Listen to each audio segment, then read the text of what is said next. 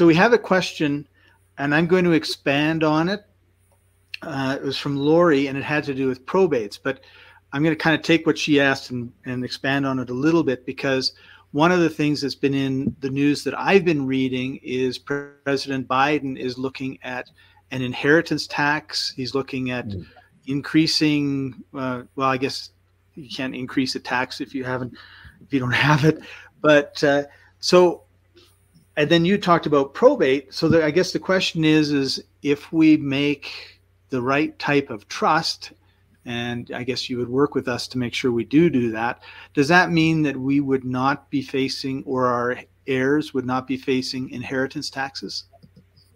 Very much could be. It really depends on the size of estate that you have. And definitely forever since I got into business a long time ago, over 40 years ago, is when I joined the ranks of the unemployed, so to speak, where you are in business and you're actually doing business.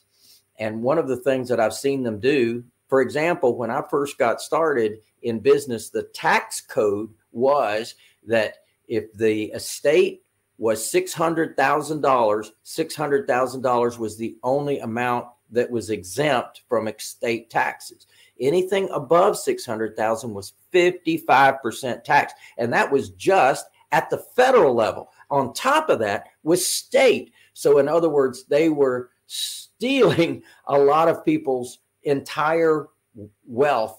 Their whole lifetime of work was literally going to the government, and their kids had to fend for themselves. And maybe their kids participated heavily in actually creating that wealth.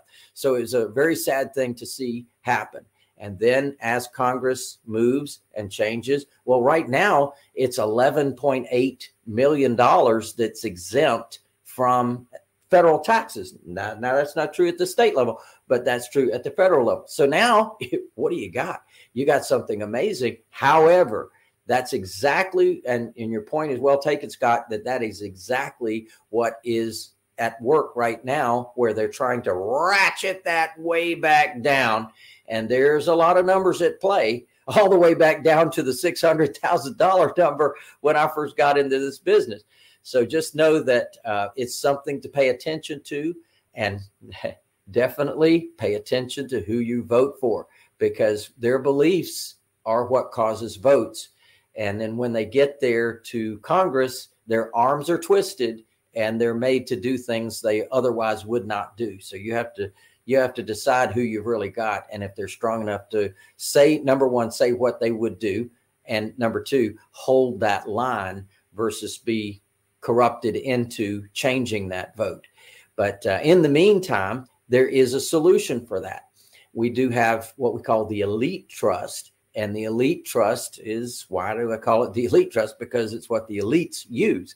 And there are generation skipping, there are generation passing, there's dynasty benefits to using certain kinds of trusts that allow the trust to live on past the death of the beneficiaries, past the death of the trustees, and lives on for generation to generation to generation to come.